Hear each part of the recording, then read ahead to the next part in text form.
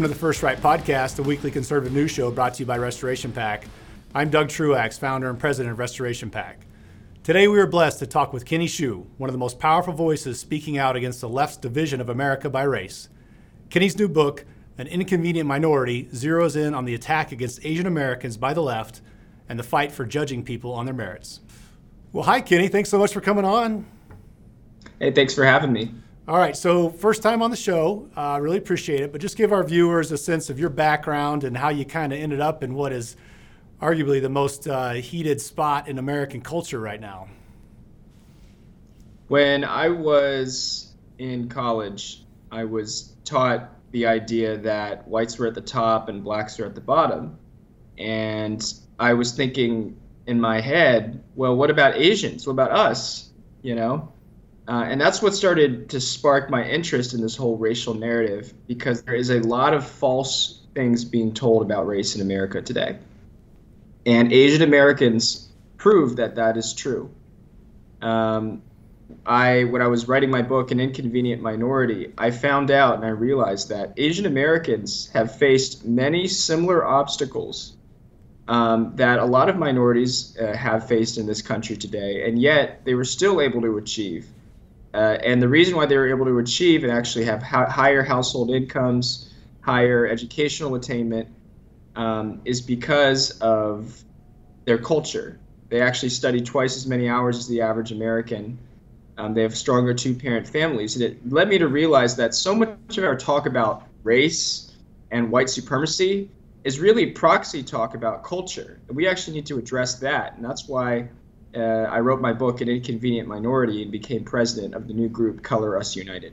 Yeah, and I think that's a great point you're making about the culture and the fact that just the study habits and that kind of thing. I was talking to a guy here right before we got on the air about, I forget the Malcolm Gladwell book, but it was the chapter on, sometimes there's just a historical, cultural piece to this where people are very good at focusing and very good at studying and things like that, and it plays out over time, and so you can't deny that, and so it turns into like, well, there's got to be something else going on here. So, yeah, I commend you for writing the book. I would encourage all of our viewers to get it. So that was so what was that like though? Get a little more detail on that. So you're going through this to get to a place to being compelled to write a book, right? So you had a lot of things must have transpired, a lot of emotion to get you to that place. I mean, what was that whole journey like?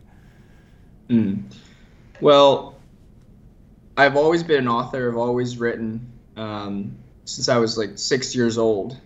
And how I got waded into this discourse is I felt like Asian Americans and the left's racial discourse tend to get the least amount of sympathy. They really do. This is why Harvard is able to discriminate against them with impunity. This is why the left's equity measures always exclude Asian Americans. And I felt a deep need to speak up for these people who tend to get thrown to the side in this racial narrative. In terms of integrating my writing, my own personal journey, I went to Davidson. I actually majored in math and I minored in philosophy. So it was a great way, I think, to integrate those skills together. And that's the story that I wanted to tell. Yeah, well, good for you. It needed to be told. And I think that there's this ongoing fixation on the left with this racial division piece. And, they do, like you referenced a second ago about, it's the liberal media treats it mostly like a white-black issue. But there's a lot of evidence mounting out there that, Asian Americans, as you're talking about, Hispanic Americans, they're repelled by this stuff. All the minority groups are being repelled by it, and they're drifting away, as what I think, they're drifting away from the Democratic Party. Is that something that you're starting to see too in your conversations and your research? I think I'm starting to see that, yes. Asian Americans in Virginia, for example, voted at an all-time high rate for Glenn Youngkin. And what you're starting to see is that people and immigrants who have always, by the way, believed that their race shouldn't matter. They come to this country, they just want to work hard. They just want to have a fair shot They just want to be treated on what they can contribute to this country. They don't want people to care about their race or obsess about their race and their racial background. So the more the left backslides into this, we're going to treat people on the basis of your race, and we're going to do racial quotas and equity and CRT, then the more immigrants are going to be turned off. Well, and your point about the meritocracy is what everybody's seeking, and the opposite of that is making somebody an entire, population of people a victim class. That's the real danger. Is you get to this place where people are just, you can't do it. You're a victim. You need help from us, right? And that's what they're trying to get at. And people are like, no, I don't need help. I'll just do it on my own, because you want to have that sense of accomplishment. You want to say, hey, look what I did, and that's what our country's always been about. But yeah, they want to make a victim class out of everybody, and I don't think it's going to work for them. And like you said, in Virginia, we were heavily involved in that race too. And yeah, I think there's a lot going on right now where people are saying enough is enough. Yeah, absolutely. Which is why I eventually joined Colorists United. I became the first president. I was recruited because what we do is we advocate for a race-blind America. And that's something that our country desperately needs right now, because that's something that most Americans really believe. We shouldn't care about race. We all know when we look at each other, sure, we see their race, but it doesn't matter to us. It doesn't have to affect us. It doesn't have to affect the way we treat each other. And so at Colorists United, we challenge the institutions that have treaded down this dangerous fixation on race. And we organize the ordinary Americans to fight back. Yeah, and if there ever was such a thing as systemic racism, it might be inside the system of these admissions offices, right? Being prejudiced against certain groups. And I think the racism, I agree 100% of what you said. And we, as Americans, by and large, by a vast majority, we don't see it anymore. We want to move beyond it. And that whole racism piece, that's an individual problem, not a systemic problem. If you're racist in this country now and you're found out, you're going to be shunned. There's no doubt about it. So I think that you're absolutely right. We just have to keep moving forward and call it what it is, and move beyond this time in our country for sure. So there's a chapter in the book called "The Truth About Asian Stereotypes." So what's the message in that chapter? So the message is, look, we have these stereotypes about Asians, being good at math and being good at school, sometimes being nerdy kids and everything like that. We have to understand where these stereotypes come from. Back in the 1800s, before the Chinese Exclusion Act, there was a labor leader named Dennis Kearney, who was a big pro-union guy, big labor leader in California. And he came up with the stereotype that Asians were dead personalities, low personality people. He called them curs, which means dog.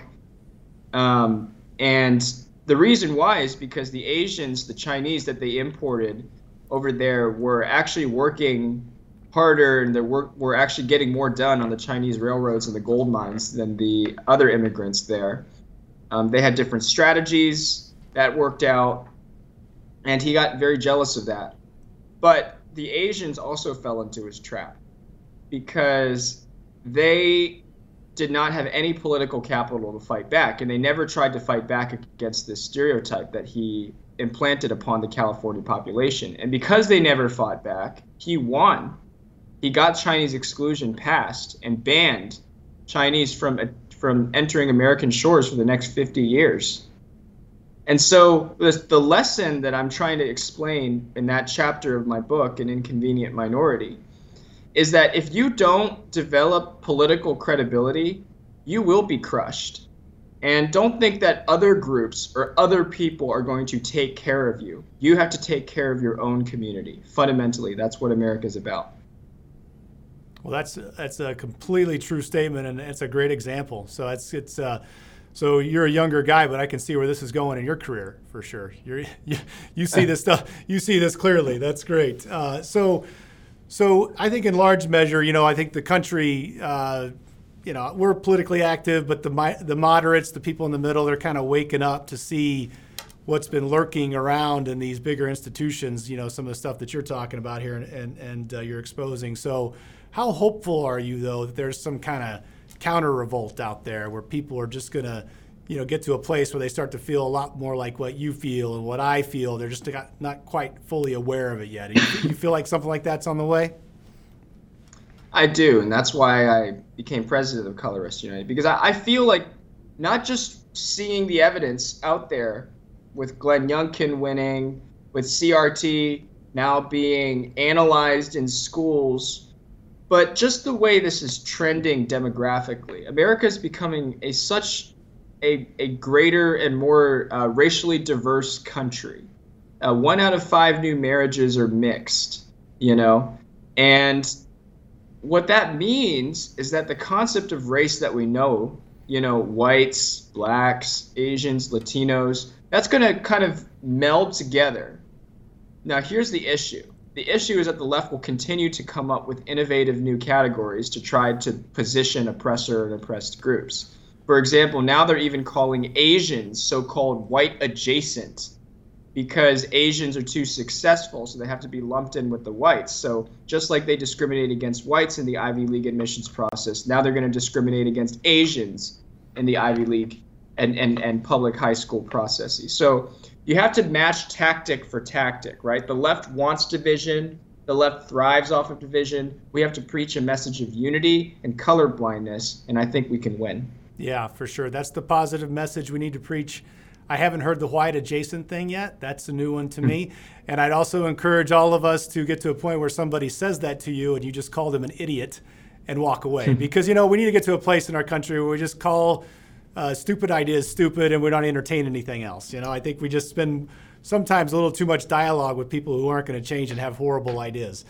That's just my little side opinion there. So, well, hey, I really appreciate you coming on today, and I wish you the best with the book. And just keep us posted on how things are going. I'd love to hear the progress of how it's going with your organization. I can tell you're going to be a great leader for it as well. So good luck with that, too. Oh, no, thank you so much for inviting me. It means a great deal. Thank you. Very good. Thanks, Kenny. Have a great day. All right, that's our show for today. Thank you so much for tuning in and for supporting conservative media. Don't ever forget that by working together and staying diligent, we conservatives can bring our country back to true greatness. Until next week, let's all keep praying that God will continue to bless America. First Right, a new kind of news summary without liberal slant. Every morning in your inbox, always free. Subscribe now at restorationofamerica.com/firstright or text First Right to 1-312-820-9167.